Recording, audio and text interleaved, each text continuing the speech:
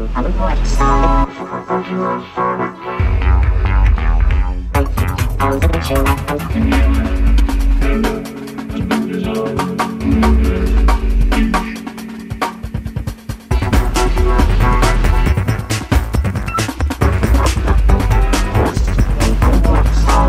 to Media Roots Radio. This is Abby Martin.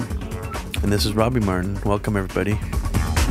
Thanks so much for all your donations, for all your feedback. We're really excited about how much support the last couple episodes have been getting, you guys. Thanks a lot.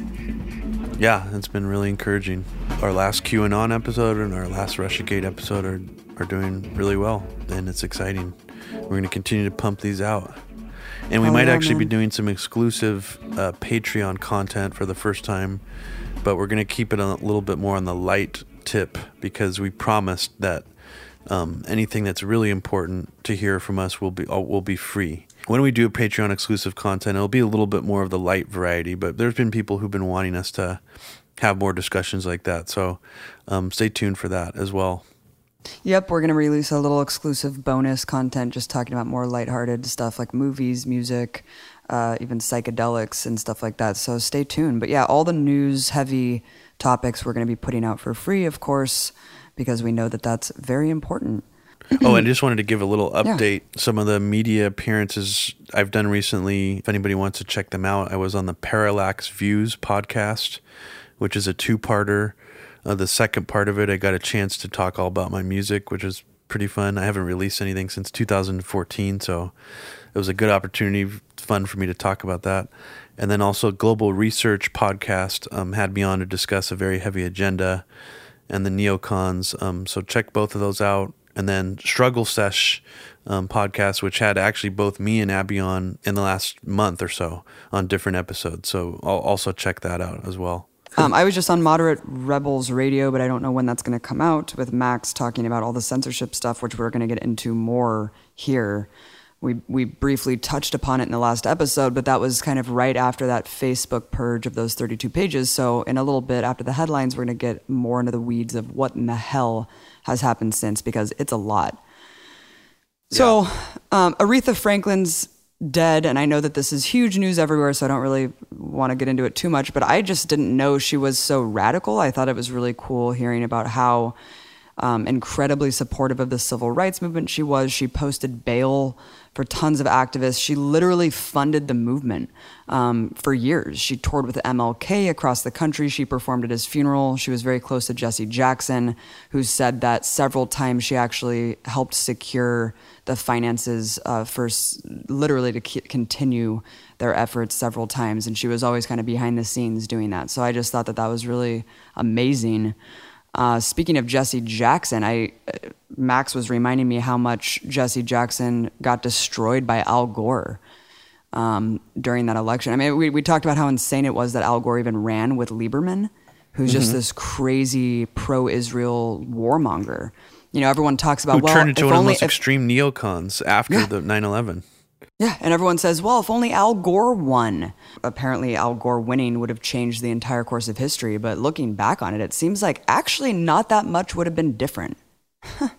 Yeah, I mean, that's always been a hard one for me to wrap my head around, because had 9/11 happened and Lieberman and Gore were in office, what would Gore's cabinet have looked like? The hardest thing to say would be that he would have had over 17 PNAC members in his cabinet. But Lieberman, as we know, basically became one of PNAC's biggest allies because he was a Democrat, and continues to this day to be like one of the most hawkish Democrats. So it's a really interesting thought experiment to see what would have happened. Mm-hmm. They had the same strategy that almost Clinton does today, like find a really milquetoast, almost Republican-esque candidate to run with. Totally. I mean, Al Gore, of course, had rebranded the Democratic Party with Clinton to be that moderate Republican mask anyway, so... Yeah, and this is something else I forgot to mention on the last podcast. Someone who I don't know personally in real life, but someone who's close to my heart, passed away last month. His name was John Schnepp. He was one of the people involved in Metalocalypse, the Cartoon Network show. He worked on Space Ghost. He directed the first few episodes of the Upright Citizens Brigade comedy series. He tragically passed away from a stroke. It was a total shock to his family and all of his colleagues, and he died about a week later. And it was just very sad to me personally because I had watched his videos every day. He was one of the most like nerdy plugged in guys who would, in terms of like superhero movies.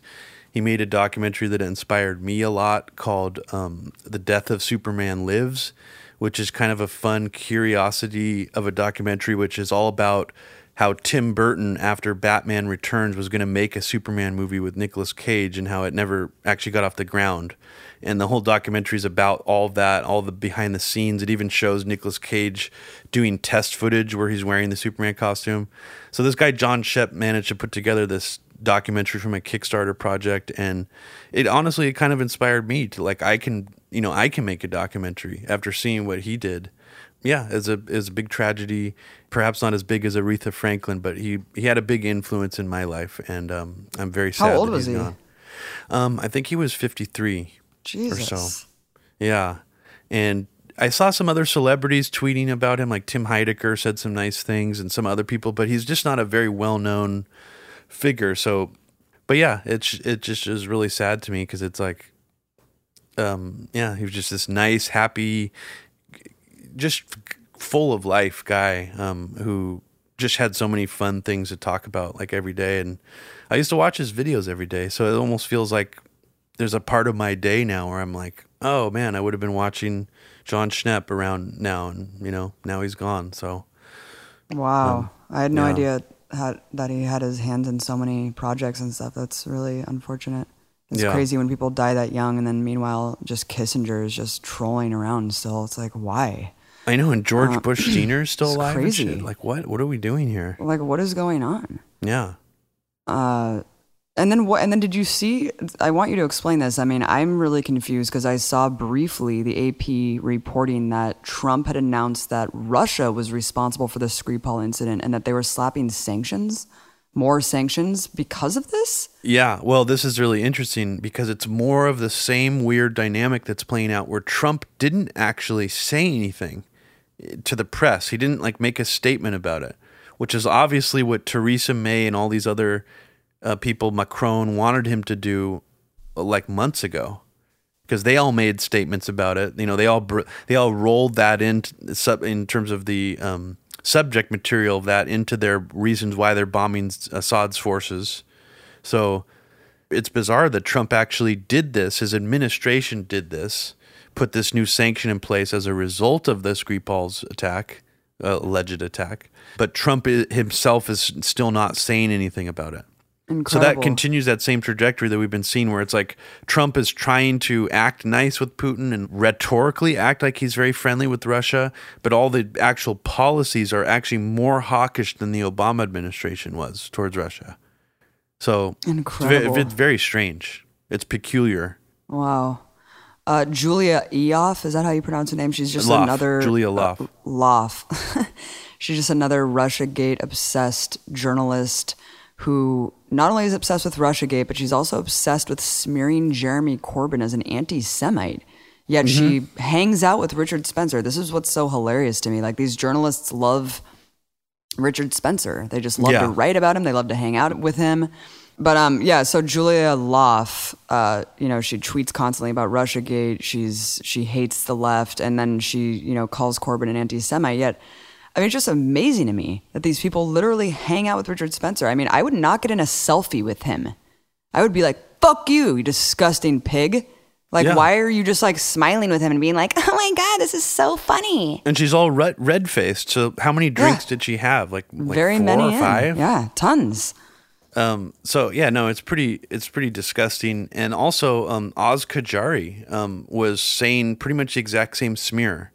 So all these suspicious characters who are obsessed with Russia, who are obsessed with wanting to do regime change in Syria, they're somehow all obsessed with this idea that Corbyn is actually an anti-Semite instead of just being anti the Israeli apartheid state.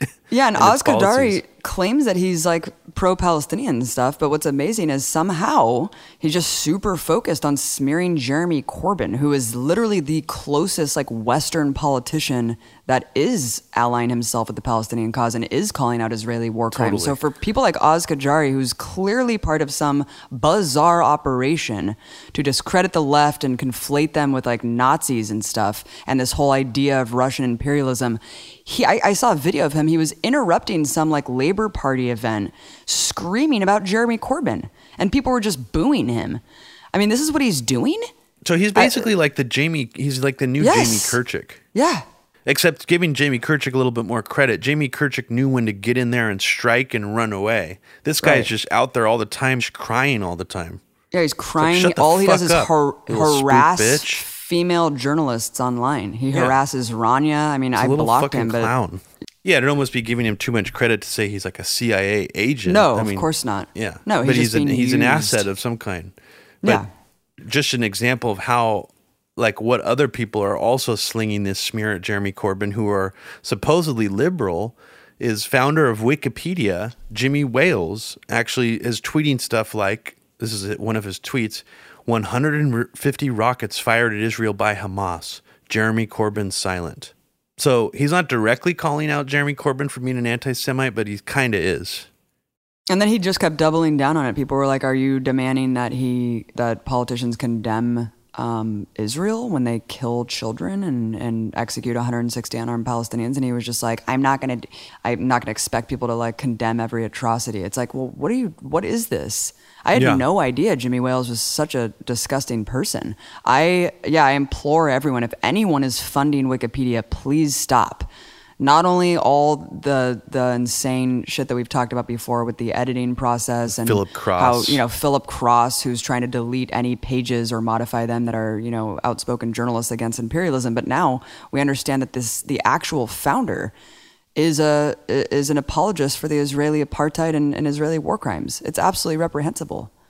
Yeah, I mean, I implore people. I still have arguments with people who are like kind of like internet geek culture people who got on Wikipedia very early to do a lot of serious editing, who still think it's a place for like truth and justice to like come through. I just cannot believe that people have fallen for the scam. I mean, anyone with enough power and time who knows how to very carefully follow these rules can just manipulate any page to spin it politically in any direction they want. And that's what we've already seen.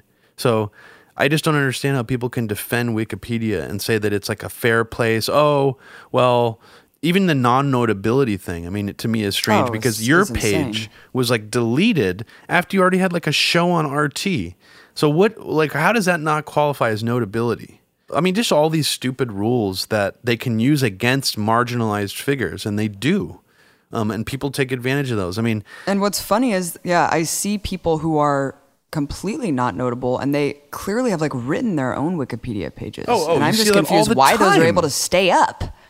Well, you see that all the time, and the reason why those stay up, Abby, is because they're not controversial figures. Right. So there are people who are waiting in the wings to remove pages and to like modify pages of people like you to make them look bad. See, this is all part and parcel with the whole broader censorship, marginalization with these tech companies that has been happening for years. And this is kind of a non sequitur, but, Dinesh D'Souza is getting all this publicity recently for essentially rewriting history to make everyone think the Democrats are the actual racist politicians in this country, and that the Republicans actually, I can't even sum up his bizarre thesis, but he's basically... I mean, it's so like babyish. He just talks about the platform of the Democratic Party like 100 years ago. Yeah.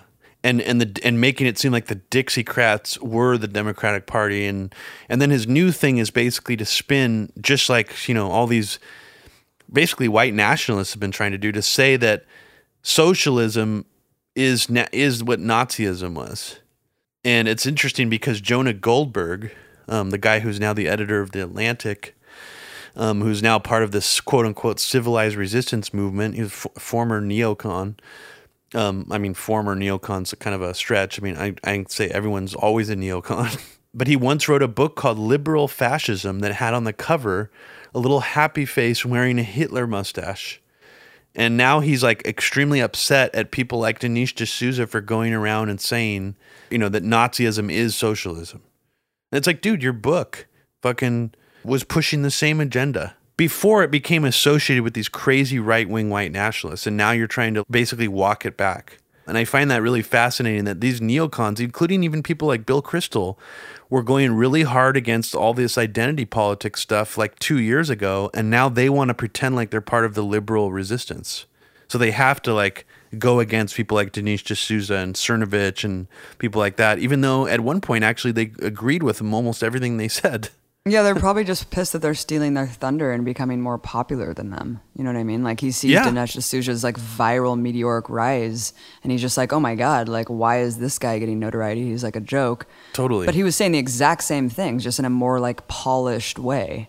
More polished way. And in some ways not so polished. I mean, like if you look at his appearance he actually went on the Daily Show with Jon Stewart to promote his book, Liberal Fascism. And it's pretty embarrassing moment where Jon Stewart just was in that mode where he wouldn't let him get any like leverage at all. What exactly was his premise? What is the liberal fascist premise for Goldberg?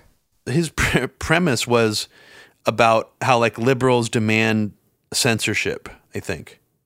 I think that was his premise.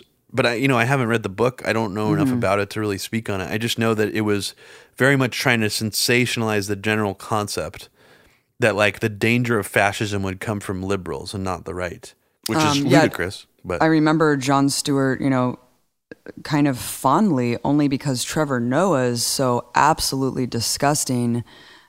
Even though Jon Stewart was kind of bad, we can go back to the Rally to Restore Sanity. We can go back to many things that he did wrong. But just the fact that he actually did hold people's feet to the fire, and Colbert, which was funny when he was interviewing war criminals and actually like addressed things and made them embarrassed. I mean, in character, like he'd pretend to be a neocon interviewing what's his name, Dan Senor. Like that was brilliant, absolutely brilliant. It really was, and so I really just can't believe where we're at, where those people have been kind of neutered, removed, and now they're Jon Stewart's replaced with Trevor Noah, who the South African corporate shill, and I guess because he comes from South Africa, liberals give him a pass, and they're like he grew up under apartheid, but he's such a huge corporate shill. First, he apologized for the Striker massacre in South Africa. There's this famous, notorious massacre of miners that were on strike. His stand-up about this is unbelievable. You actually have to watch it to believe even that it's true what I'm saying. Yeah. He says, he's like imitating them too. He's like imitating like a black like South African person in the in these areas, and he's like, tear gas and rubber bullets are a waste of time. He's like, tear gas is a smoke machine. He's like, it doesn't prevent strikers. And he was like, no one even knows what happened. No one knows what happened. He's like, everyone has ideas about the police should have done. He was like, why didn't they warn the miners? He's like, someone has a gun pointed at you. That's the warning. That's the warning. It's like, what are you talking about? You're literally apologizing for a massacre of strikers. It's very easy to find out what happened, dude. So really? Already I was just super disgusted with him about that. And then I saw him arguing with Omarosa from a right perspective about how Flint is fine. He was like, actually, like interrupts her. It's really hard to make Omarosa look good. But he actually did because he interrupted her. Describe the exact interchange, because like he didn't, in a normal interview context, you wouldn't even normally interrupt someone right there. That's what made it so strange. Just go through what he did really quick. Yeah, so Omarosa's talking about Flint, and she's talking about how people still don't have clean water in Flint and how the government just mismanaged in this huge, horrible scandal. And he interrupts her, and he's like, actually, I heard that the water is fine. He was like, the government said that the water levels are actually acceptable standards. And then Omarosa like gets confused, and she's like, if you have to boil your water, that's not acceptable standards. Obviously, you can't boil lead out of water, so she was dumb also in her response. But the fact that he actually interrupted her train of thought on a good note about that Flint still doesn't have clean water, which it does not, and actually corrected her and tried to just like state some government talking point about Flint being fine was stunning. It is stunning, and I wonder if that has more to do with his own just weird neoliberalism and his like authoritarian apologism, or if it's just like that the Daily Show itself still has like weird think tank like neoliberal people like on their writing staff. It's hard to know, but I mean, maybe that is coming directly from Trevor Noah. It was a strange moment for sure. Well, I think Trevor Noah just got the job, just like Chomsky always talks about in terms of like how the media is actually controlled. And we always ask, like, how do all journalists just like uniformly lie and cover up these things? It's not that they think that they're lying. They're picked for these positions precisely because they believe in American exceptionalism. They believe in these things and they believe in the corporate talking points. And so Trevor Noah is just a perfect example of why he's been propelled to this position. He toes the line and he toes it very well. And, you know, just go back to that weird incident with Tommy Lauren, where they kind of did that mock debate that everyone claimed that he like destroyed her when he actually didn't, because he's terrible at his job. And then he was seen later in Manhattan just out drinking with her all night. And then she tweeted a photo of like these cupcakes that he sent her. And she was like, "Thanks, Trevor." Yeah, that was pretty bizarre. I mean, he just, I mean, and the reality is, let's face it, he's just not funny on the Daily Show. Absolutely horrible. And I think that it's pretty clear, even to like the neoliberal Hollywood type classes, like even his fellow comedians, it's obvious they don't find him very funny. Otherwise, they'd be like posting his clips and stuff on Twitter sometimes, and you rarely ever see that. That really says a lot, I think. There's like a vast silence on if people think he's funny or not. And I think it's just because people are just being polite. They don't want to bash him, but I have a feeling if you really polled, I mean, even most of these generic neoliberal comedians, they would say, yeah, he is absolutely not funny. Yeah, I mean, it's just offensive how much he toes the line. Yeah, I mean, there's not a single TV show right now that's like a comedy political show that's even remotely biting or good besides the Lee Camp show. But should we get into all this Omarosa drama? Yeah. I mean, I guess we should start by reading Trump's tweet after it was revealed that she had leaked recordings from inside the Oval Office while she was working there. And Trump's tweet says, "When you give a crazed, crying lowlife a break and give her a job at the White House, I guess it just didn't work out. Good work by General Kelly for quickly firing that dog." Wow, I missed that one. Oh, you missed that one? So Yeah. Once again, as you were saying, Abby, Trump reserves his most brutal insults for black people and women. Right. I mean, you didn't mention women last time, but this is like if this doesn't show you that he is genuinely misogynist, I don't know what will. I mean, we already heard the and pussy grabbing racist. tape. And racist too. I mean, the amount of times he's called Omarosa a lowlife. I mean, Jesus Christ. Yeah, she's actually highly intelligent. Very, very. I mean, obviously, just disgusting. And he still can shock us. Apparently, like when I read that tweet, I saw it come up like within the second of when he tweeted it. I was just like, holy fuck. No. I had like a visceral like body reaction. It was like, I cannot believe he's going there. Insane. So give us the background on what happened. Well, I mean, Omarosa, candidate on The Apprentice, was one of the only celebrities hired inside the Trump administration officially, and she, quote unquote, resigned a few months ago. We know most of the time, we've watched hundreds of shows, and we know that when people resign, usually it's a firing of some kind, but it's done smoothly. They want to have like a PR smooth exit.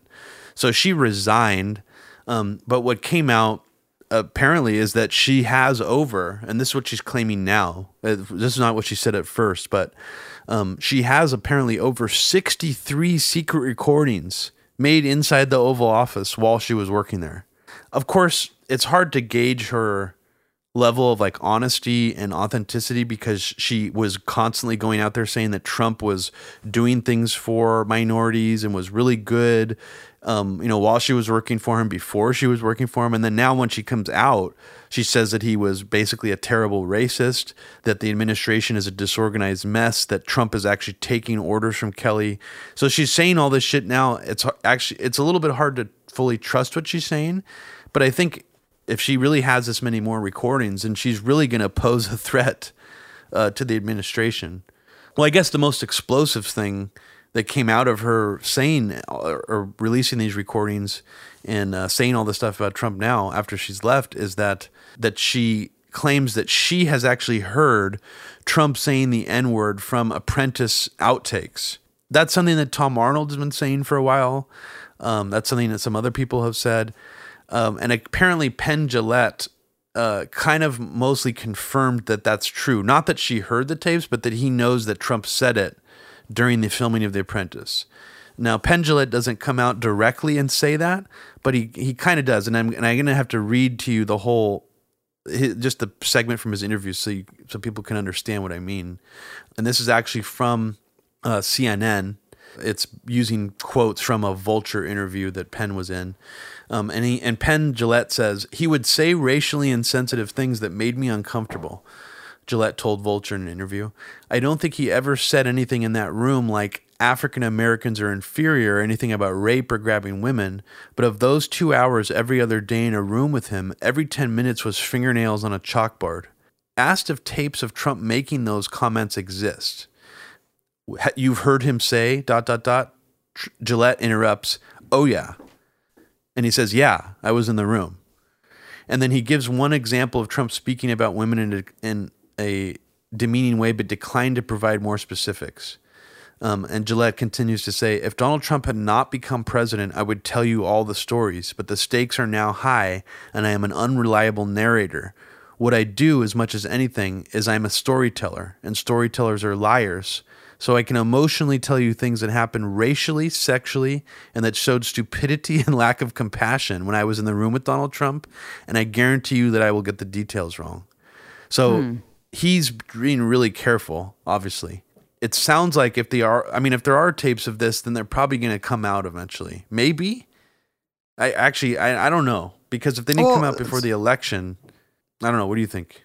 It's weird that he just didn't say, yeah, I heard him say it. He's like tiptoeing around almost too much where you don't even know what the hell he's talking about. I think that if the tapes came out, just as we've always been saying that this was always a potentiality for a tape with him saying that would come out, and I still don't think it's going to affect him at all. I think it's going to be just a huge news story. They're going to try to make it a big thing for weeks and weeks and weeks.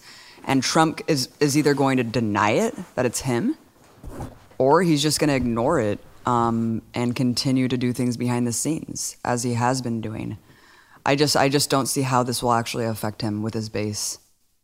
Well, it's definitely not going to affect him with his base. And I mean, I already saw some pretty funny but true tweets by people saying, like, if this leaks, you know that the like right wing's talking point is going to be, why can rappers say it but Trump can't? Or like weird, like crazy talking points like that. Just like the monkey thing. They're like, why can't you talk about black people as monkeys? Yeah, you can call white people monkeys. Yeah. It's gonna be just as crazy. They're gonna go into like some weird contortion and actually run with it. So, my God, it'll be interesting to see what their response is to it. I think it's funny that the White House, every time that someone leaves in this high profile way, they have this big denunciation of them, and they're like, this person's fucking crazy, disgusting lowlife who's just trying to make money. It's like, well, why did you hire them? You clearly were close with Omarosa for decades. Yeah, why did you hire her, you stupid fuck? If you thought she was this bad. It makes you look like a moron. Yeah, they do this all the time. Yeah, they always are just like, oh, we knew that they were nuts the whole time. It's like, well, clearly not. You let her into your inner circle, and she was able to obtain 63 recordings of your staff. I feel like he actually like insulted Steve Bannon the least out of anyone who left. All he did was call him Sloppy Steve. I feel like Bannon is still somehow instrumental in I do too. Stuff. Absolutely. Yeah, maybe that was an agreement.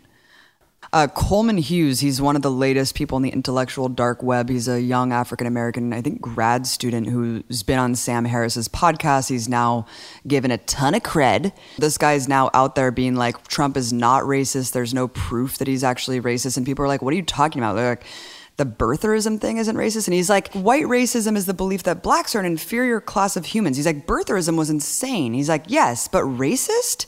He's like, saying someone is an American is not synonymous with saying they're of an inferior race. And he's like, he just keeps going on and on and on. It's like, oh, okay, this explains why you're like part of this group now. Cool.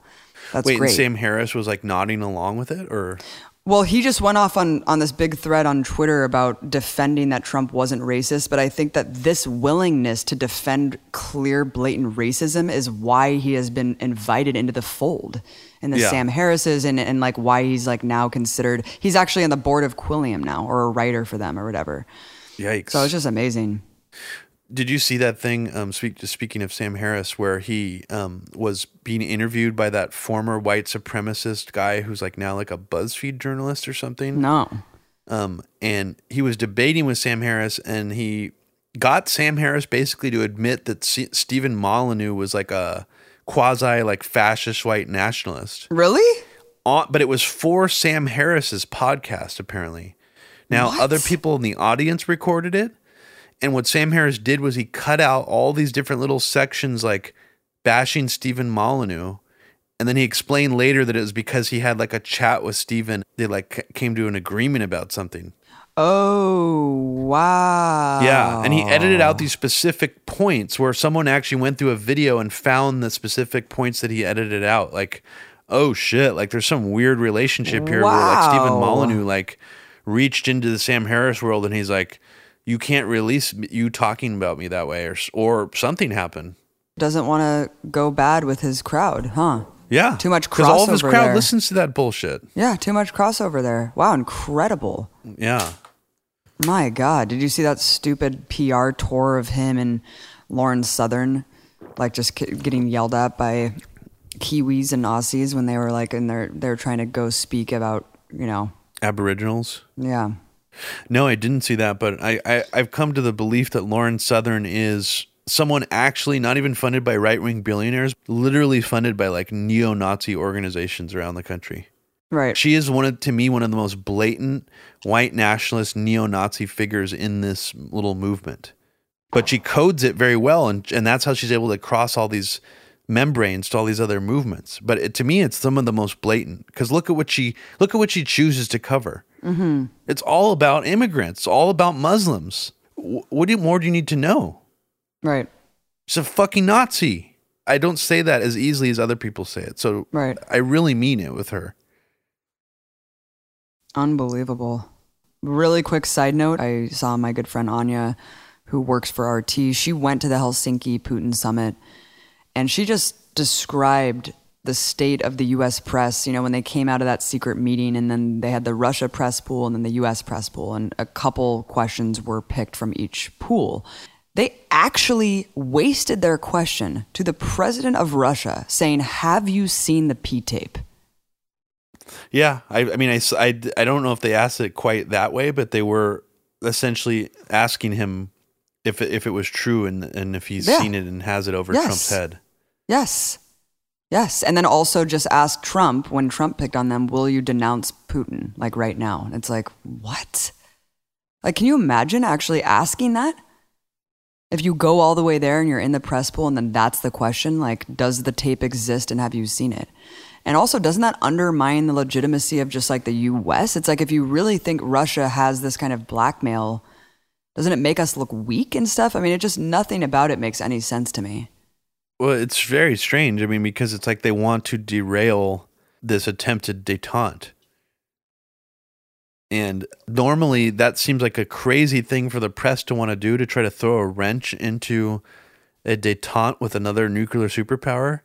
But it's like they've been, and I hate to use the word manipulated, but they've been like manipulated and groomed into thinking this is the most important issue and that they're heroes for bringing this stuff up live to Putin and Trump's face at Helsinki. Yeah. That book by Nancy Bernhard, Cold War and Television Propaganda, talking about how all these reporters used to promote Cold War propaganda because they felt patriotic, because they were like, wanted America to win the Cold War. This is the same kind of mentality. They think they're being heroic and patriotic. And they think Trump is treasonous, which is hilarious because I don't know if you want to go into Brennan now, but he actually had to walk back his comments saying that Trump had committed treason. He went on Rachel Maddow and said like, oh, you know what? I didn't really mean that Trump committed treason. I just said that his behavior appeared sort of treasonous. So talk about what the resistance is doing now. All of these people who are building up Brennan, who was the drone assassination operator for Obama. I mean, this is a guy who was overseeing this Drone King program, which killed innocent targets 98% of the time, not to mention, who even are the 2% that they claim did hit the intended targets. This is a psychotic CIA director. Not only that, but he also carried out a covert spying attack on the Senate Oversight Committee that was producing that report on the illegal CIA torture operations. Yeah, he apologized later. So I guess it's all good. And this is keep in mind, this is after Bush. This is during the Obama administration. We forget that there were Obama officials trying to cover up torture actively during his administration. And he is one of the key people who was trying to do that by spying on people whose job it was to investigate torture program. It's pretty crazy. And this goes along with a theme we've been seeing for over a year, where all of these liberal people and Democrats are embracing these former cops and spooks. Even Spike Lee was just shown wearing a shirt that said, "God protect Robert Mueller." And someone else, I think as a CNN reporter, just said, "Your reminder that Mueller, appointed by a Republican, was a Marine who served in Vietnam and who received a Bronze Star and Purple Heart. He was shot in the leg, but instead of going home, stayed and became an officer's aide. But the argument is being made that he's worse than Putin." It's like, yeah, dude, in our country, he's partially responsible for murdering up to 1 million Iraqis for lying about WMDs. He actively helped cover up the anthrax attacks. So to an American, yeah, he is worse than Putin, because Putin's not doing shit to us. Yeah, unless you think we were attacked by a Russian cyber attack like 9/11 at the election. So basically what happened is Trump revoked Brennan's security clearance, because I guess former CIA directors still have classified security clearance after they leave office, which is a really strange concept, because these former security officials go on television and go into think tanks and make money off of this knowledge that they have. So why is that system even allowed in the first place? That should be questioned. So what's hilarious to me is that once John Brennan had his security clearance revoked, the entire mainstream media and think tank intelligence class were freaking out, trying to force like regular people into caring about such an inconsequential issue that really nobody gives a fuck about. Like, nobody cares that his security clearance is revoked unless you're in this class. So it's like they're trying to like explain to the American public like why we should be angry about him having a security clearance revoked and how unpatriotic and how mean this was due to Brennan. It's like nobody gives a fuck. So that's what's so weird to me. This is actually one of the only good things Trump is doing. I mean, he's doing it selectively just to political rivals. Why? Who cares if he had his security clearance or not? So it's just hilarious to me that now he's just more of a hero because he's like a martyr now that Trump is mean to him. And then I couldn't even believe seeing that other top cop, Peter Strzok. Oh yeah, this fired FBI agent who was working on the investigation into Hillary's emails. He was also part of the Mueller Russia investigation. Yes. He also claimed there was no quote there with the Russia investigation. He speculated that Guccifer was actually a Romanian guy. He hated Russians. He was a psychotic, xenophobic racist.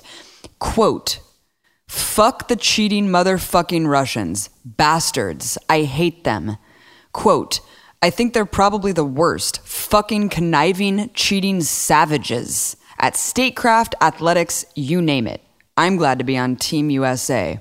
Wait, what? I didn't even know he tweeted that. Yeah. Wow, no, he didn't tweet it. He this was like something that came up. Yeah. Of course he didn't tweet it. Yeah. In the midst of all of this, he's like, "Give me money." So just similarly to like Clapper saying that Russians are genetically disposed to co-opt and penetrate. I mean, this is the kind of bizarre blanket xenophobia and racism against Russia that's just completely acceptable. And apparently this guy's a hero too to the resistance.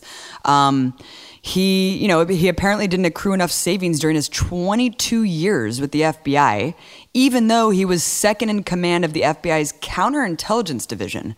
So, of course, what does he do after getting fired? And we don't know exactly why he was fired. It doesn't detract from the absurdity that all of these like liberals and resistance leaders lined up, as well as journalists and everything, lined up to promote a GoFundMe account that he created, that within mere days he was showered with nearly $500,000. He's a top cop.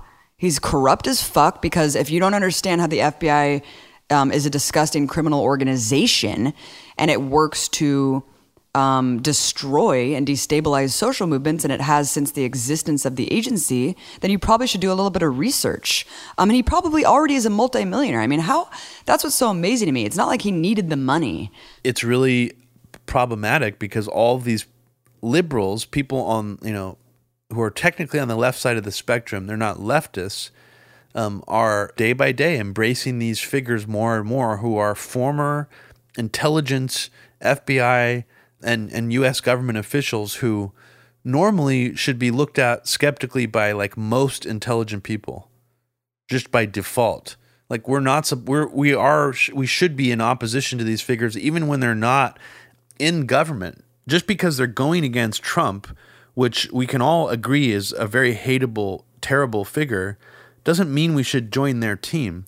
And I think that's what's the problem is somehow they've carved out this landscape where it seems like that's like this team that everybody should join. And it does feel kind of like psyop-y in a way. And I can't really explain it beyond that, but it just feels like the dialogue has shifted so much. That's why it goes along with the scorched earth politics thing that I've been talking about, that the landscape has been so damaged by this Russia hysteria and all this stuff that if you say something about, like even just being anti-war in Syria, not wanting to overthrow Assad, I've already seen people trying to associate you with, just random people with white nationalists for that. And it's like, no, like that's not how shit works. Like, how did we get here? It is frightening that like someone could just, make a declaration like that. And you're like, wait a second, like, so my whole body of work doesn't matter because I'm criticizing a fucking cop. Right. Who happens to be in opposition to Trump. That's crazy. You would make that accusation of me for that, but that's where we are now. And that's why I say psyop, because it doesn't feel like this is organic. I mean, it feels like all these intelligence officials writing books and leaving the administration and, after they get fired, coming out and creating this narrative. It does feel like it's a coordinated narrative on their behalf. Yeah, and then it just emboldens and legitimizes the whole deep state narrative because 100%, just like the media, just like this uniformity of the media against Trump that, aside from the Breitbarts and InfoWars and Fox News is, what else is that doing? I mean, it's basically solidifying that notion that there's these factions. One of them's good, one of them's bad. Whether, it depends on which one's bad or good if you're in the Trump camp or the Democrat camp.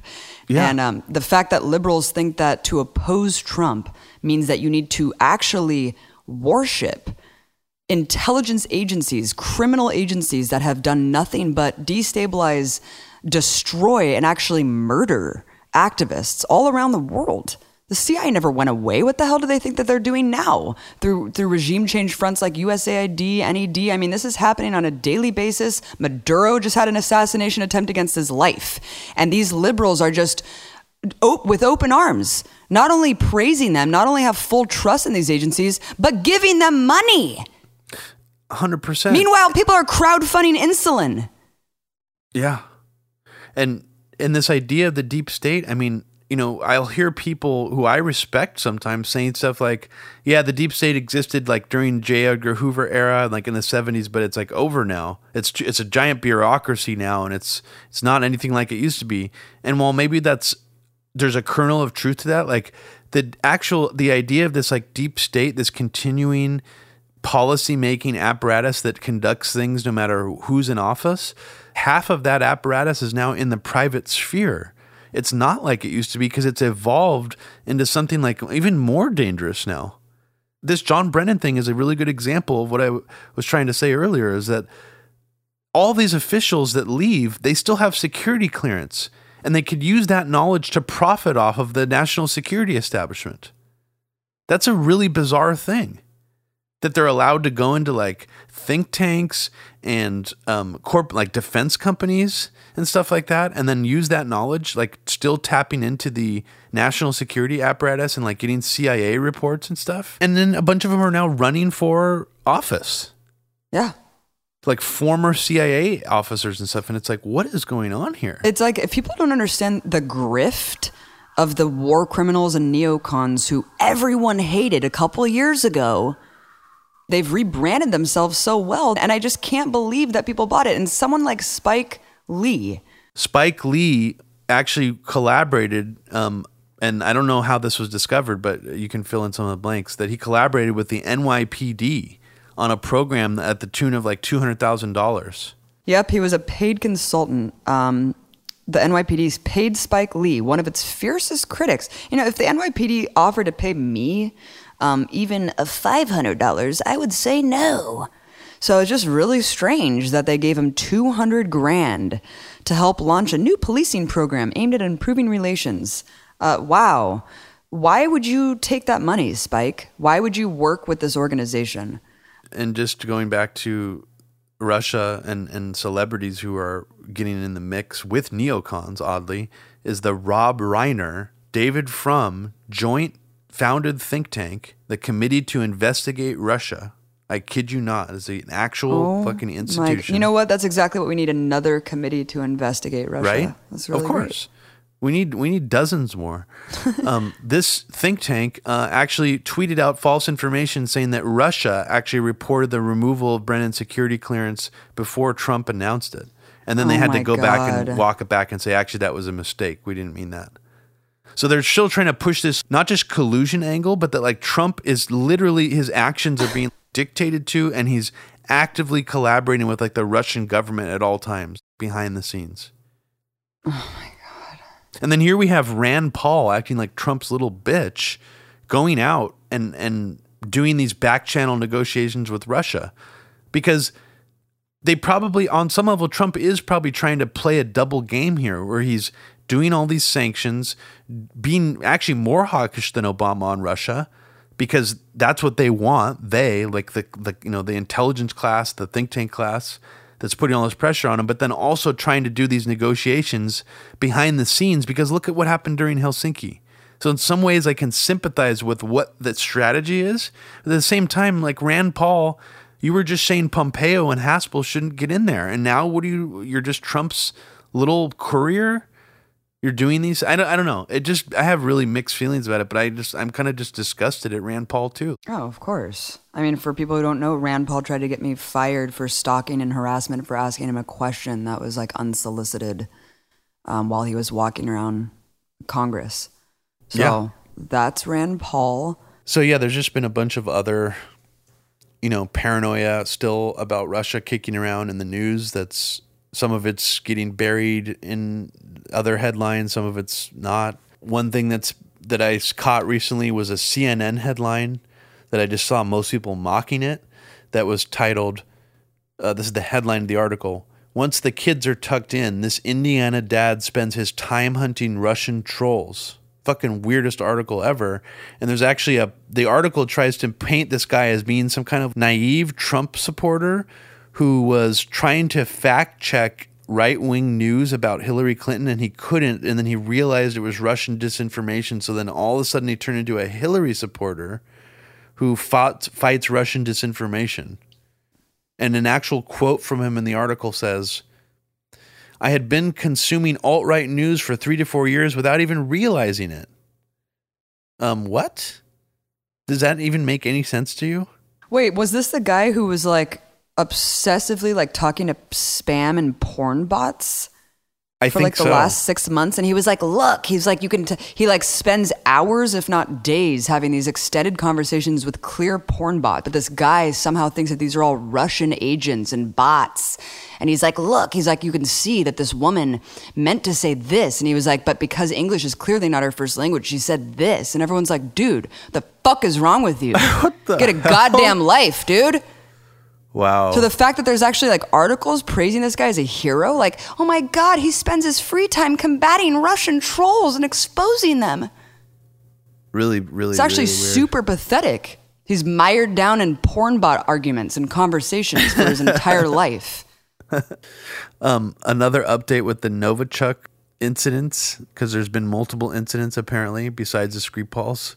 Tom Secker observed this recently, is originally, after all these like news stories came out, 5 people were supposedly exposed to Novichok in the UK. And he says it's especially bizarre that both the Guardian and the Daily Mail only cite 4 victims. Both outlets have removed Nick Bailey from the official story for no apparent reason.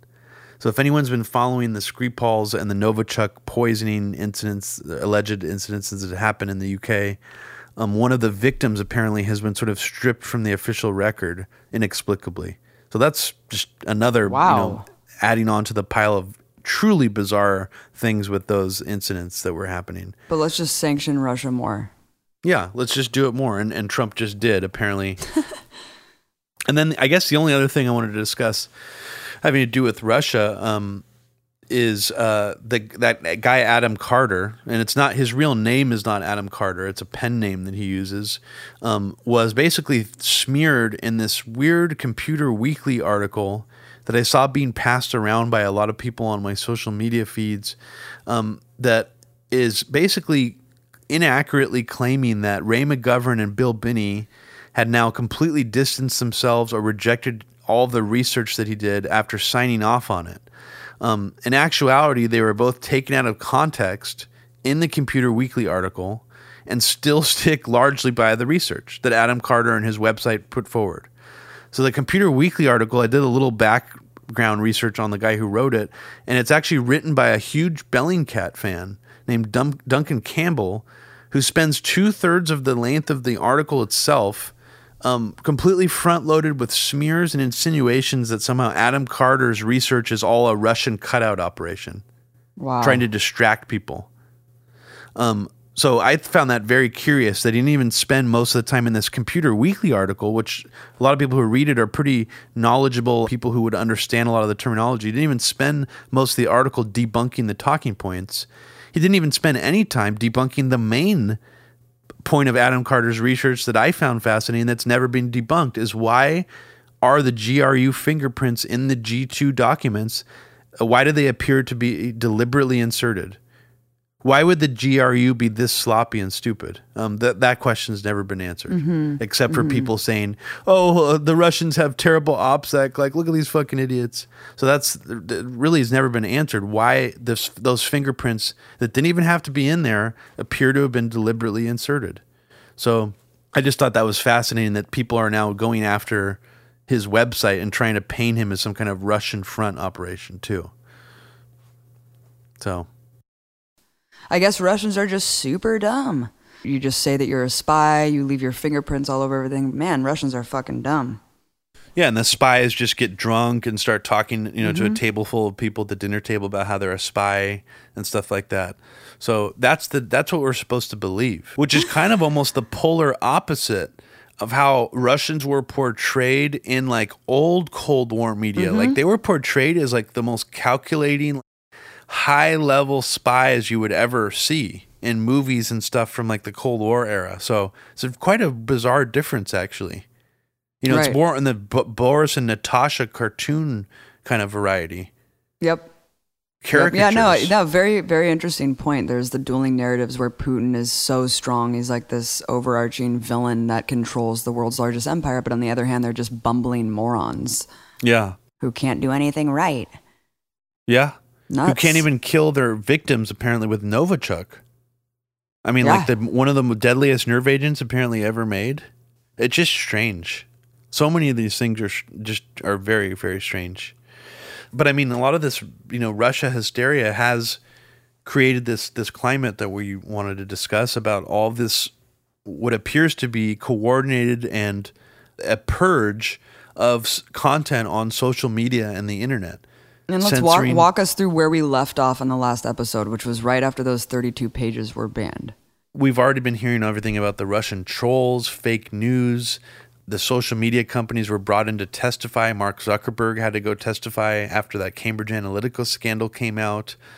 Those 32 pages were removed partly by Atlantic Council's Digital Forensics Lab. Atlantic Council is a think tank operating out of D.C. That's funded partly by NATO and different defense companies.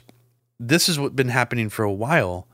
So that, I mean, I guess the larger issue with all of it is that there appears to be a ramping up of marginalized and controversial political content on the internet as a whole getting sort of censored or banned, or I don't know what other word you would use to describe it, but from these platforms, deplatformed as well. And I guess it requires just a little bit of backstory of how this all got started. And I think you can go back to a paper that was written in 2014 by Michael Weiss and Peter Pomerantsev. They wrote it for the Interpreter Mag, which is a U.S.-funded media outlet. And it's a very lengthy paper called The Menace of Unreality. And it's a think tank style paper that's sort of laying out a roadmap of how people in the public sphere and in the media sphere can fight Russian disinformation. And I would say it's arguably the framework for what a lot of later people followed on, including some of these companies. And then in 2015, Google was actually funding Bellingcat, who is a sort of crowdsourced forensics investigator who has no forensics training, who now actually works with the Atlantic Council as well. And Google was funding Bellingcat since before the 2016 election to fight fake news and Russian disinformation. Bellingcat was also being funded by groups like the OSF and the National Endowment for Democracy. Now, this is sort of the early iteration of fighting Russian disinformation and fake news before the term fake news became, widely used by people.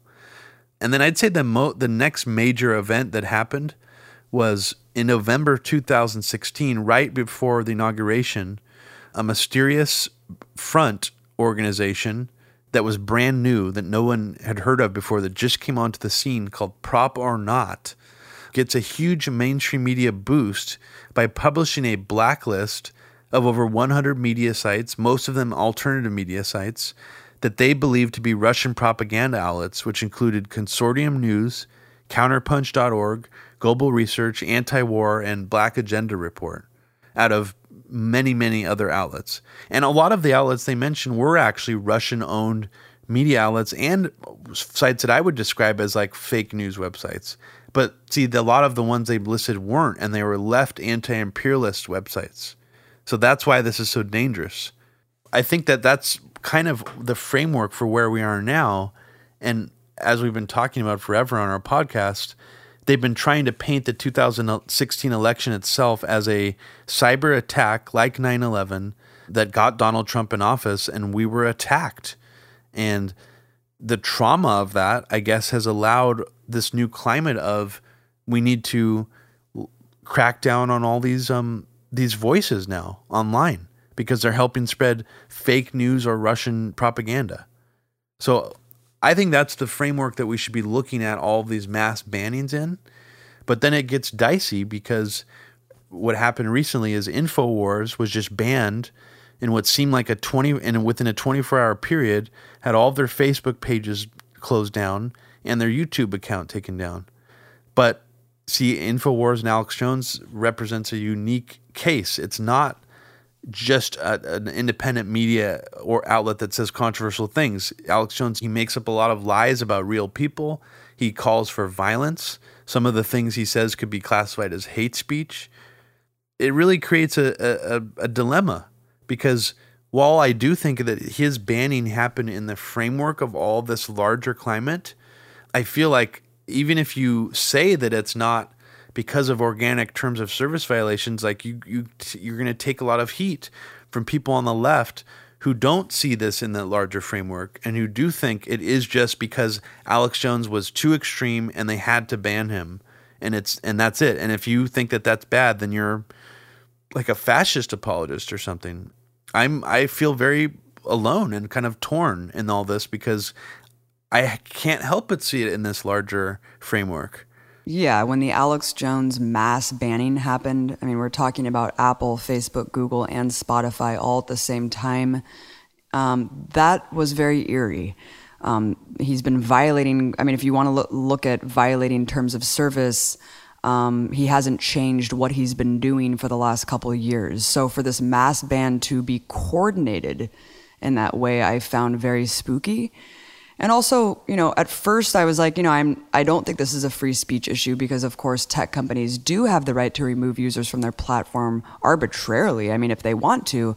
But then you look at the Atlantic Council, and I think it's worth mentioning who actually sits on the board of this organization, because the Digital Forensic Lab of Atlantic Council is working with Facebook to determine which pages and which accounts to shut down. And on the Atlantic Council's board is a slew of weapons contractors, as you mentioned, oil companies, actual U.S. military agencies and branches, NATO.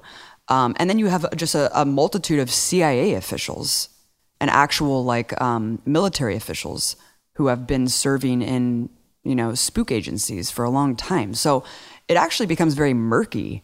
When does it become a free speech issue? If government officials working in concert with defense corporations are actually determining what to shut down and what not to shut down. And, all these people who said, the Alex Jones thing has nothing to do with these other pages that were shut down. I mean, that's wrong too. So you saw a lot of things happen after the Alex Jones thing. You saw people just coming out in droves and in mass saying, this is great. And if you apologize for this or somehow defend Alex Jones, you're a fascist, you're a Nazi.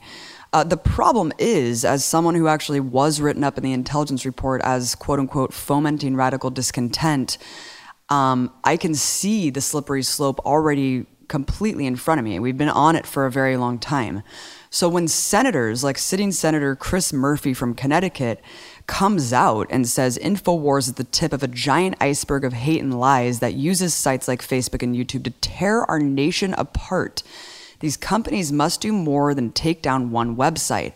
The survival of our democracy depends on it. Now, anyone who's been following the Russiagate narrative knows that the Pomerantsev, just the sowing discord. I mean, this is anything that is construed as not a centrist kind of liberal narrative. You are towing the Kremlin line.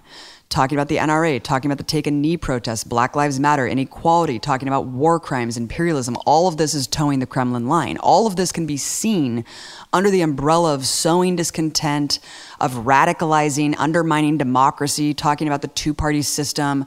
I mean, simply hosting a third-party debate was seen as some sort of Russian operation that was undermining the legitimacy of our democracy, which in reality, it was actually trying to preserve democracy by saying, hey, there's other candidates that actually can speak more to your values and moral compass. Maybe we should support these people who work their asses off to get on the ballot and serve as another choice from the two-party dictatorship of, perpetual war.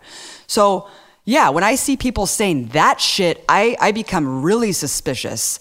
And, it was really amazing to see the reaction because people were like, why are you even putting yourself in the same field as Alex Jones? No, I'm not doing that. I'm just seeing where it's going. I see who's on the Atlantic Council, and I see exactly that they want to deplatform us. We already know what Google did preemptively for the government without there even being legislation. They deplatformed and deranked state media. It's virtually impossible to find any sort of reporting that is independent from the mainstream in Google search results. It's all catered selectively to you. These tech companies working with CIA think tanks are curating our reality. That's insane. And for people to cheer that on is sick, frankly.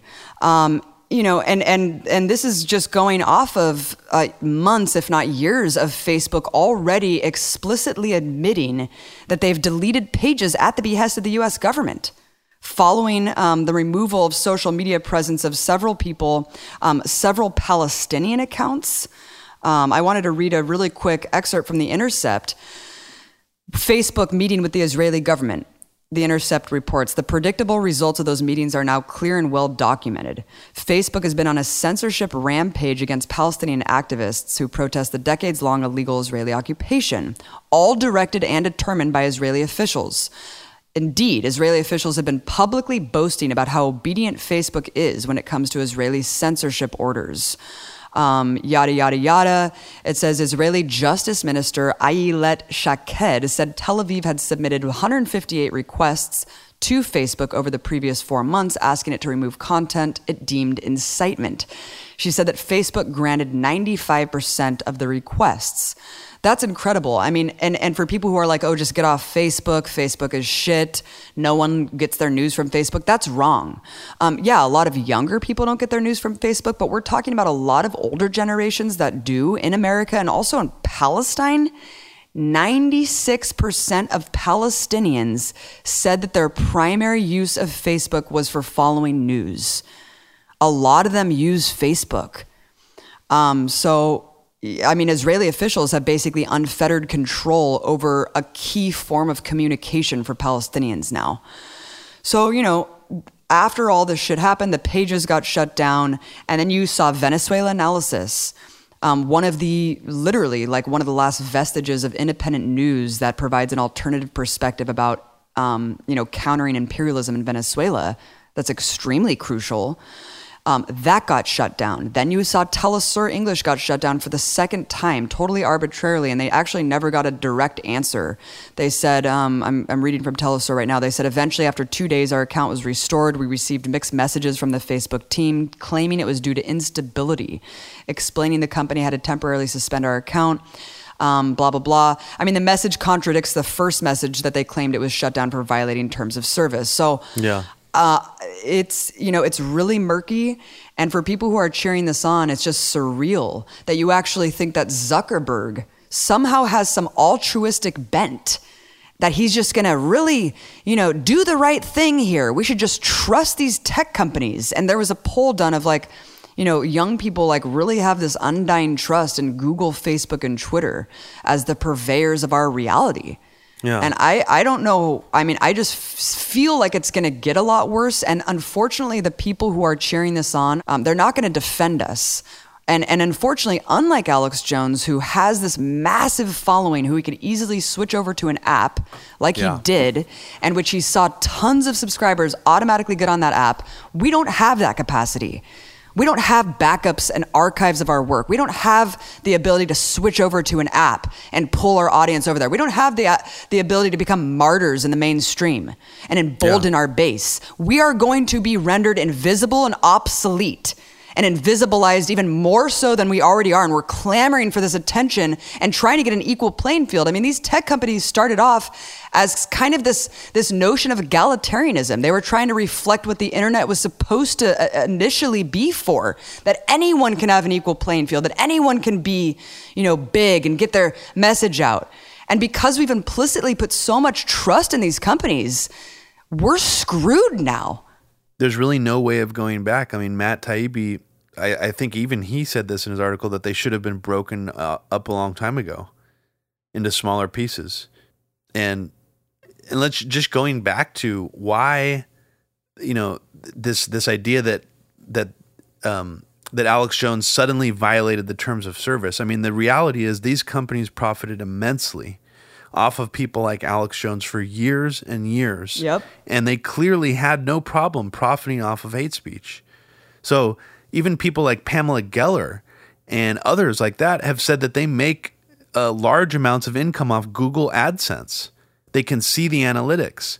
So, I mean, it's very interesting when you actually look into how the algorithm on YouTube is designed, because I've even expressed this concern on the podcast before, that when I'm doing research for things, like I'll click on, like a Milo Yiannopoulos video or watch a Gavin McInnes video, then all of a sudden my recommended results just get populated with that stuff. And it's not something that I'm alone in noticing. Other people have noticed as well. Why, when you just watch a few of those videos, does all of a sudden your whole recommendations list get absolutely populated with that kind of shit? And it turns out that the YouTube algorithm is actually designed to boost stuff like conspiracies, like right-wing conspiracies, Sandy Hook conspiracies, anti-social justice warrior rants, and white nationalist videos. Why is it?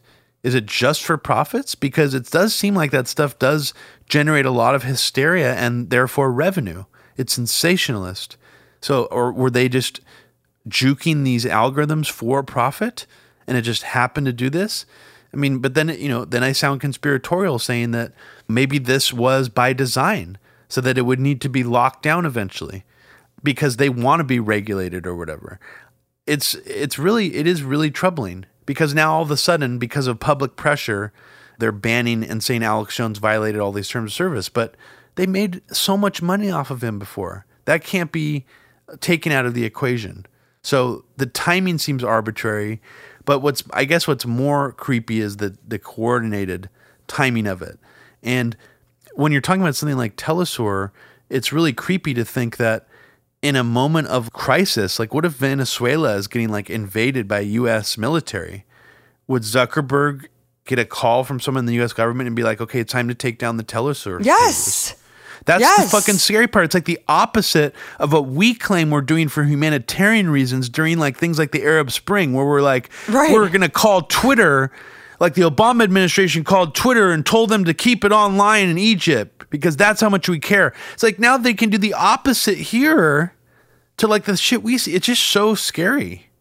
Yeah, we're talking about days after the assassination attempt against a democratically elected leader that the U.S. was allegedly privy to, and I'll get into that later. But yeah, I mean, we're talking about days after this event happens, all the corporate media is somehow calling it a false flag and an inside job. Because of course, when it serves the Washington consensus, suddenly that's not a conspiracy theory. If it involves U.S. enemies, that's just normal. But if you dare to say that about anything about the U.S. or its Western allies, then you are insane, you're marginalized, and you're a kook. There's barely any news outlets that's talking about what is actually going on in Venezuela and providing that really crucial perspective. And to shut down not only Venezuela analysis, but Telesur during this crucial time, I think is very, very telling. And I really need to mention the fact that Liz Wall, for people who know who I am and know what happened at RT, she was the stooge, the neocon marionette who quit live on air because of Putin propaganda a day or two after I made my statement and legitimized RT a little too much. So they pulled the plug, this neocon think tank, the FBI spawn off of PNAC, pulled the plug, used Liz as this pawn to delegitimize RT, to delegitimize me. So where is she now? Well, she's working with NATO. And now she's actually coordinating with the Atlantic Council with their digital forensic research lab, doing talks so she's about still how hanging out with good old Bellingcat. It's unbelievable. Elliot Higgins. I mean, it's just, you cannot make this up. It's seriously House of Cards shit going on. And the fact that Google has been funding Bellingcat for so long is just also just so intriguing. Because why was Google so ahead of this, on the tip of the spear of this before fake news hysteria even became a thing? They were actively trying to fight Russian disinformation by funding Bellingcat?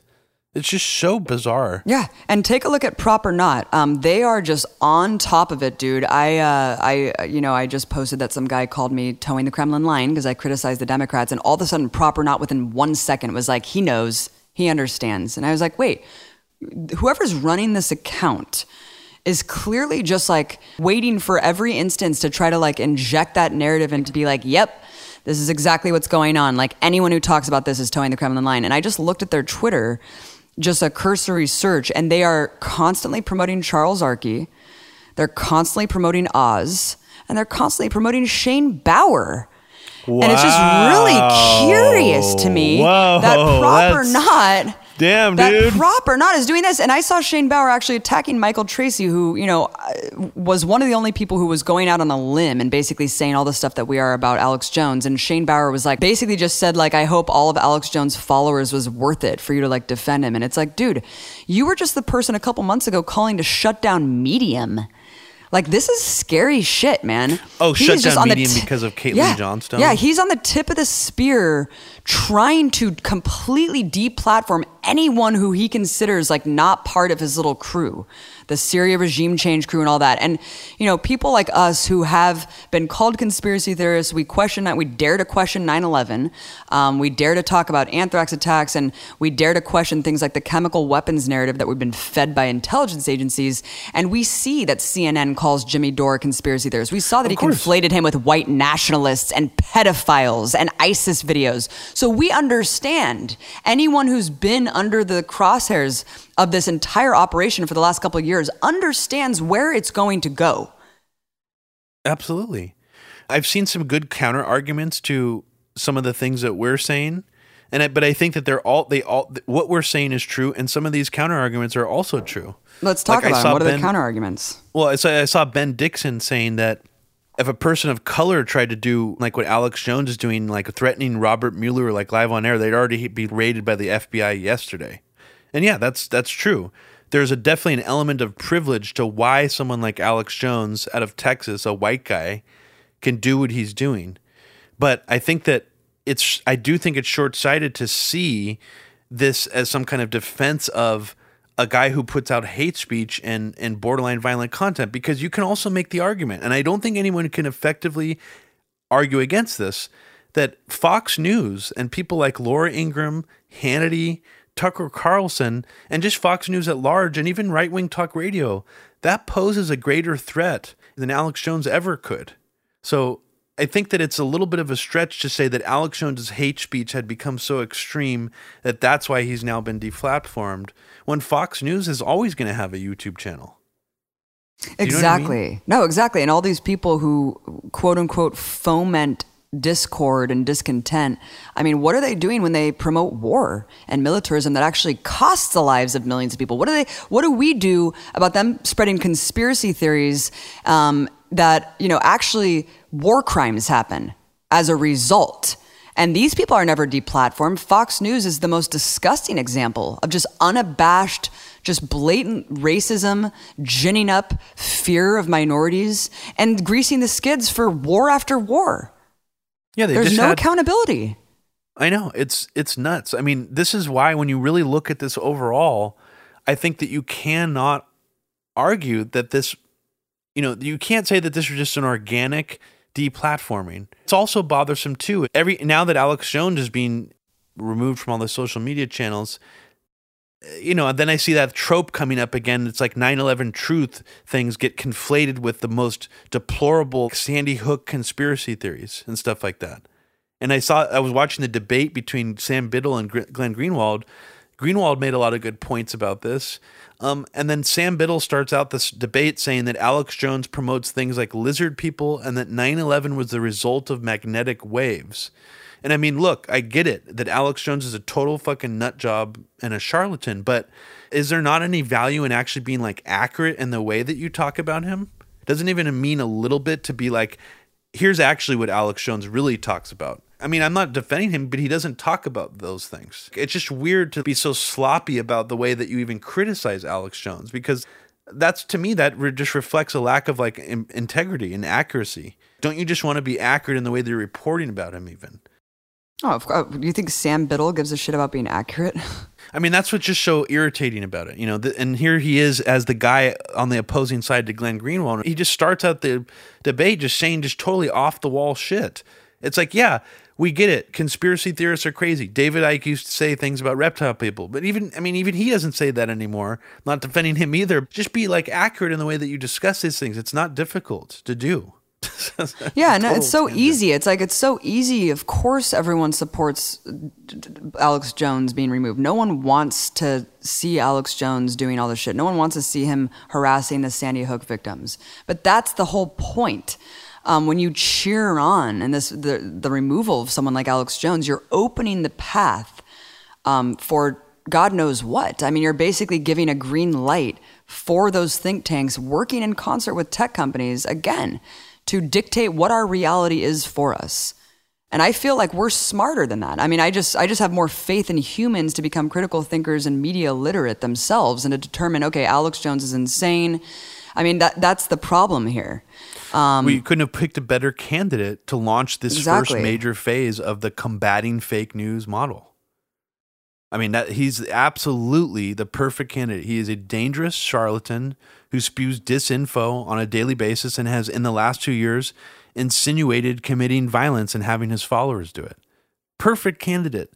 And it's absurd that all these people now are putting all this heat on Jack Dorsey of Twitter, who I don't think is like a hero or anything or an amazing guy. They're all saying, like, why aren't you banning Alex Jones now? like he's calling for violence, and it's like, well, he's always been.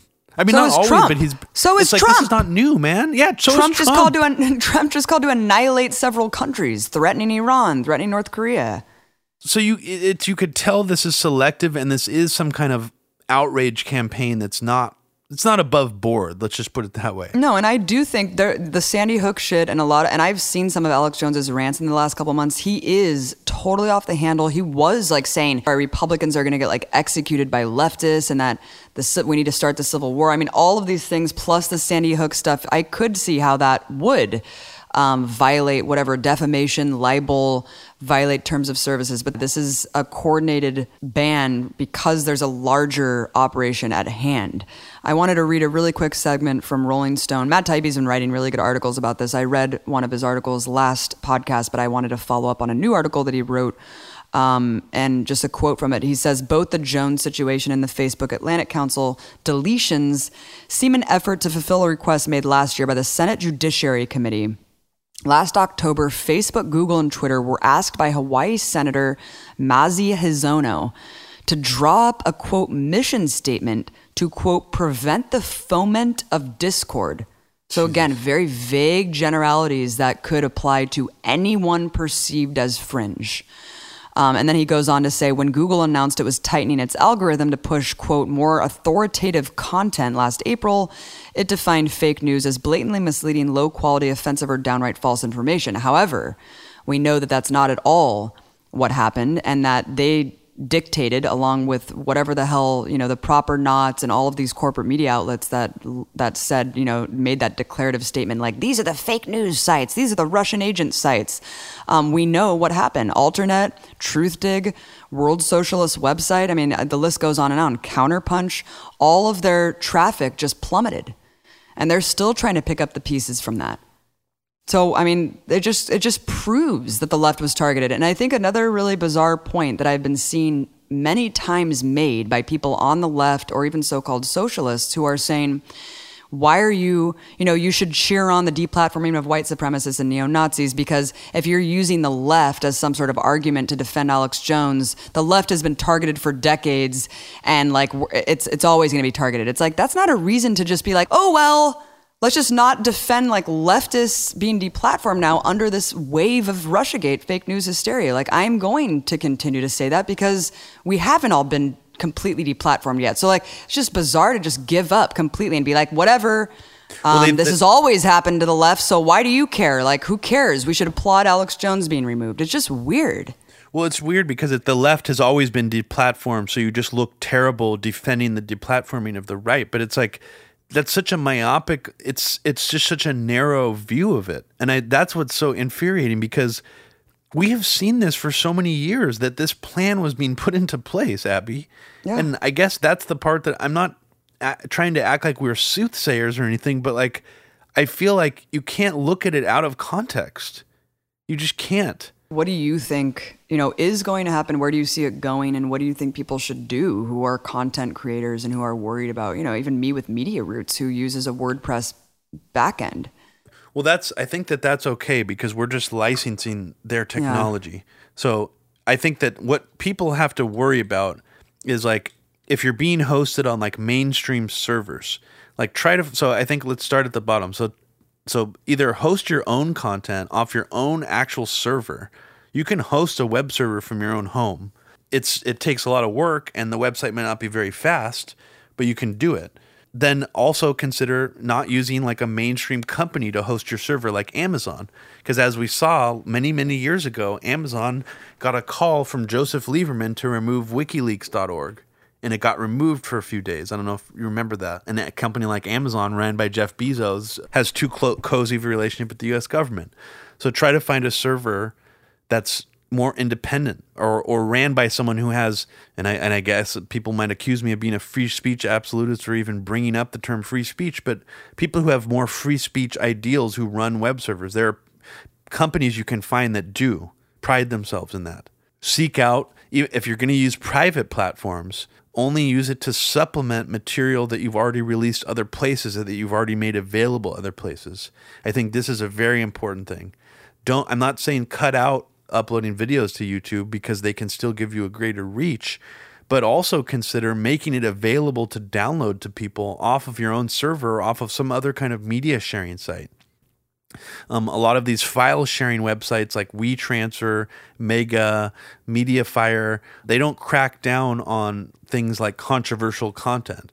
They just mostly crack down on piracy. So that's an alternative solution to, if your videos are pulled off of YouTube, maybe consider uploading your content there instead too. One of these things we were talking about in the last episode was the idea of hosting your own video.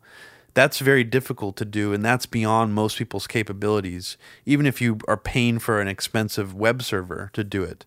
That's very difficult for people to do, and that's one of the sort of ways that YouTube has gotten us to buy into their system, is because they have disposable amounts of money. They're paying for insane amounts of server space and bandwidth, speeds that most people would not be able to afford or accomplish on their own. So that's a little bit of a dilemma. But websites like Vimeo do seem to have more leniency towards what type of content is on there. The only problem is those videos are not going to go viral and get the same reach. So there's really no easy solution to this. But I think in a broad general sense, it's don't rely on private platforms to have your message get out there. And also don't rely on them to back up your content. Like, for example, if you run a WordPress blog that's on the WordPress website, if you're putting out controversial content, you might want to consider also publishing that content on another site, making a mirror of it on your own server. And if that ever goes down, at least you'll have it all saved on your own server. So these are all different ways you can circumvent this in the future. But there really is no easy way out of this, because we've bought into all of this idea that the social media networks were an equal playing field, and we've poured so much energy into it and relied on them to get our message out. I mean, I think social media has helped us, for example, get our message out. Yeah, of course. Immensely. So to think of not relying on it anymore, but we've already seen our exposure dwindle. Of course. I don't know if I would describe it as shadow banning, but we've seen Mediaroot's reach on Facebook dwindle over time inexplicably since all this started happening. I don't think that's a coincidence. And also, we can't even advertise through these platforms anymore. They won't let us, or Facebook specifically won't let us. So I don't know exactly what to do, but I think relying on them, and especially putting your life's work into them and not making backup copies, is at this point should be clear to any activist or journalist is a terrible idea. And you cannot do that anymore. Well, thank God I had a mirror of all of my Empire Files episodes, because, man, I mean, if they were just on Telesaur's channel, they could easily just be removed anytime. And so, but then again, that's still on YouTube. So I definitely need to make a mirror and put it on Vimeo and some other backup sites. And also I have Mediaroots mirrored, but yeah, I mean, it's just, you never know what's going to come next. And so we really have to be prepared for the worst. I would recommend, like my brother said, just trying to, put your content in a bunch of different areas and try to maybe generate a mailing list or something of your followers or people who follow your content, so you can connect with them if you're expunged from any of these platforms that you're managing right now. Yeah, I mean, we already know that there's probably tons of corporations and stuff pulling user data off of Facebook, even what's publicly available. And this might seem like a double-edged sword idea, but I think it might be necessary moving forward for an organization like archive.org to start siphoning and just at least archiving publicly available data on YouTube, Facebook, and Twitter, just so that these companies can't erase history. I mean, but that all the double-edged sword of that is like something you say that was like marked for public, something like, then it'll be like all available on an archive and it will never be able to be deleted. So that's the negative part of that. But we might need something like that, because we cannot trust these companies to preserve history. Like Facebook's been around long enough now where it's like a part of history. It has a piece of internet history in it. It's privately owned. Like that's, in some ways, that's kind of public interest type of stuff now. So I feel, and I'm not saying like, I don't mean like your private Facebook account should be available to everybody to see. I just mean things like on Facebook's public social media network, like Facebook pages, discussion threads, things like that. they can just arbitrarily remove any of that at any time. So we just need to be really aware of how all that stuff from history could just vanish overnight. And that's really kind of just creepy to think that at least the internet is fragmented enough where someone can't just go in and delete it, like delete like a bunch of it now. It doesn't work that way anymore. But with these private companies, it can be. Like they can just fucking delete everything. Right. So. Yeah, and as long as they're fomenting discord, then, that's all it takes. So whoever's definition of fomenting discord is from the U.S. government. I mean, it's pretty much everyone who listens to this podcast and everyone who's questioning Russiagate, anyone who's questioning the war narratives, that's us. So let's just be very aware of what's going on. And I would just, urge everyone to do what my brother's saying and try to diversify your information output. And if you are a content creator, and keep everything backed up. I just talked to Kyle Kulinski because he's freaking out about this, and he's one of the only people who's like more mainstream that is really going out on a limb. And he was like, I have nothing backed up for my YouTube channel. I mean, we've already know that they've demonetized everything, and that was the first kind of wave, like the normalization of like demonetizing everyone's videos, and then now here we are.